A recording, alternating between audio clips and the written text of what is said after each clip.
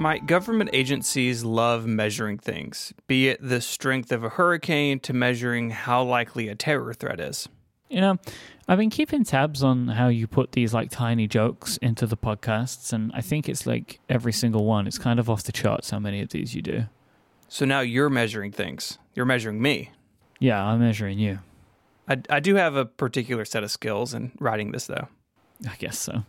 Sure. Wait a second. So you've just written me saying, yes, you're good. Yeah. I don't know how I feel about that. Well, we'll just have to see if your little side comment makes it in the edit or not. The podcast has become self-aware.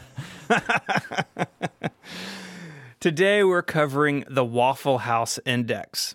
This has been on the list since episode 1. This has been basically at the top of the list for a long time. We're finally getting to it. So the Waffle House Index, unlike a bunch of other things, is an informal metric used by the Federal Emergency Management Agency, FEMA, here in the U.S., to determine the effects of a storm and the likely scale of assistance required for disaster recovery.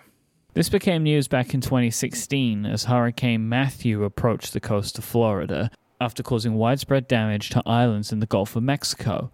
As the storm bore down on the U.S., Waffle House tweeted that all of its locations between Titusville and Fort Pierce, Florida were closed. People freaked out because Waffle House is known for being open 24/7. If you want some like greasy breakfast food at 3 o'clock in the morning on Christmas Eve, you can go.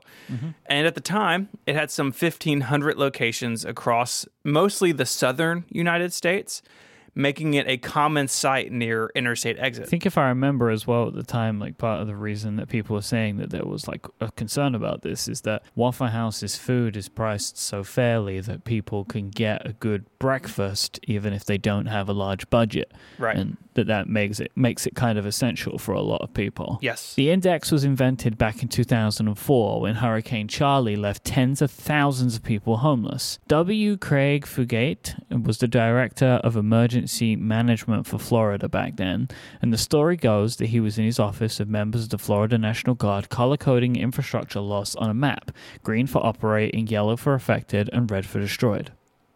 Just as a side note, how many things in our world have been affected by the stoplight colors green, yellow, and red? It feels like it's an almost universal metric. We all know what it means. So the group decided to take a break for a meal and went to a local Waffle House. They noticed the location had a limited menu, mostly made up of non-perishable items. Over the next few days, members of the team noticed this at other locations as well. They decided to track Waffle House locations based on their menus, green for fully operational, yellow for a limited menu, and red for closed. These rankings served as a proxy for the damage in the community around the restaurant.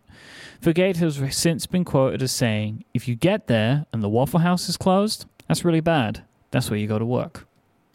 This all worked because Waffle House locations rarely actually close, choosing to stay open with a limited menu when possible, even without things like electricity.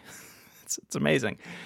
And that's why in 2016, some people realized how serious Hurricane Matthew was going to be when the company preemptively closed some of its locations, sending people home. Let's put a red light on this show, or maybe like a yellow light, and take a break. Sounds good.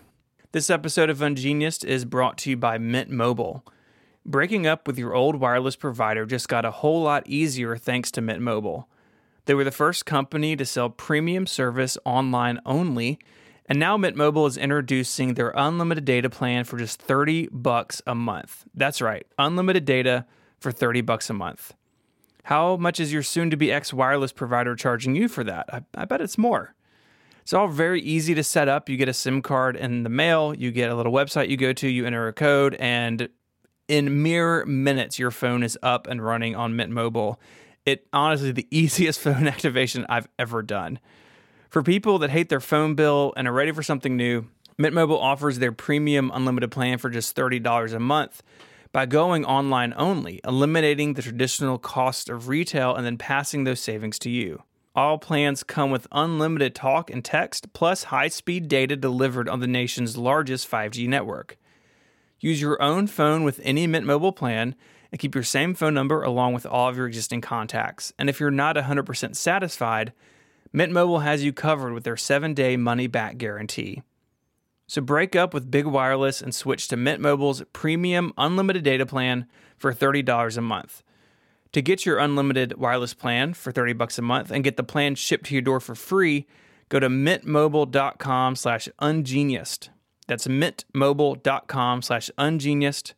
Cut your unlimited wireless bill to just $30 a month at mintmobile.com/ungeniused. Our thanks to Mint Mobile for their support of the show.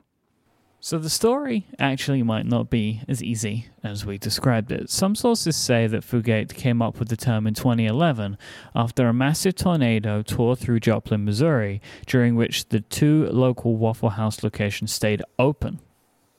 Yeah, in researching this, I read sources that said it was invented here and invented back at Hurricane Matthew. So we're just kind of talking about both, and who knows what's real. Well, cover it by covering both of them. We'll get the real exactly. one, and then you can just edit it out in your mind. Yes. It's like a choose your own adventure podcast. Oh, that's a good idea. With chapters? Chapter markers, yeah. To go down the trail to the cave, skip 2 chapters. To go down the trail to the stream, skip 3 chapters. Write it down. Write this idea down. This sounds like an Ungenius member special. Oh, gosh. Okay, so this Joplin, Missouri version of the story.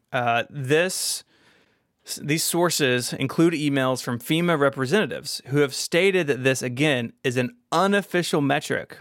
But at the same time, get this, there are records showing that Waffle House has a FEMA liaison who will send updates to their coordinator in the government, giving updates on locations affected by natural disasters. Sounds pretty official. Right? That sounds real official to me. We should probably take a moment as well to restate just how hardcore Waffle House is. So every location has a store manual, which is this massive binder that managers need to go through to assess their locations and to what extent they can operate if it is safe to do so. Waffle House Vice President Will Mitzel said this to 538 in an interview about the Waffle House Index.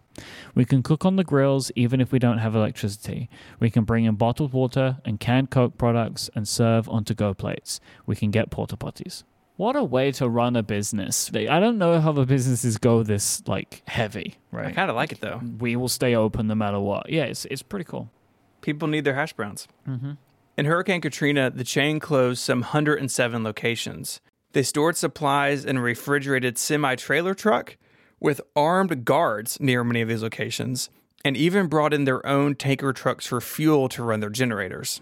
The company uses their Twitter account to alert customers to closings and to crowdsource storm damage in areas around their locations. I kind of want breakfast now. Yeah, me too. If you want to learn more about the Waffle House Index, we have a bunch of links for you in our show notes. You can find those on the web at relay.fm/ungeniused/115. While you're there, you can send us an email with your own favorite weird Wikipedia topic. It'll go on the list. You can also join and support Ungeniused directly, which Mike and I really appreciate. You can find us on Twitter. The show is at Ungeniused. Mike is there as IMYKE, and you can find me on Twitter as ISMH. And until our next trip to the Waffle House, Mike, say goodbye. Bye-bye. Bye, y'all.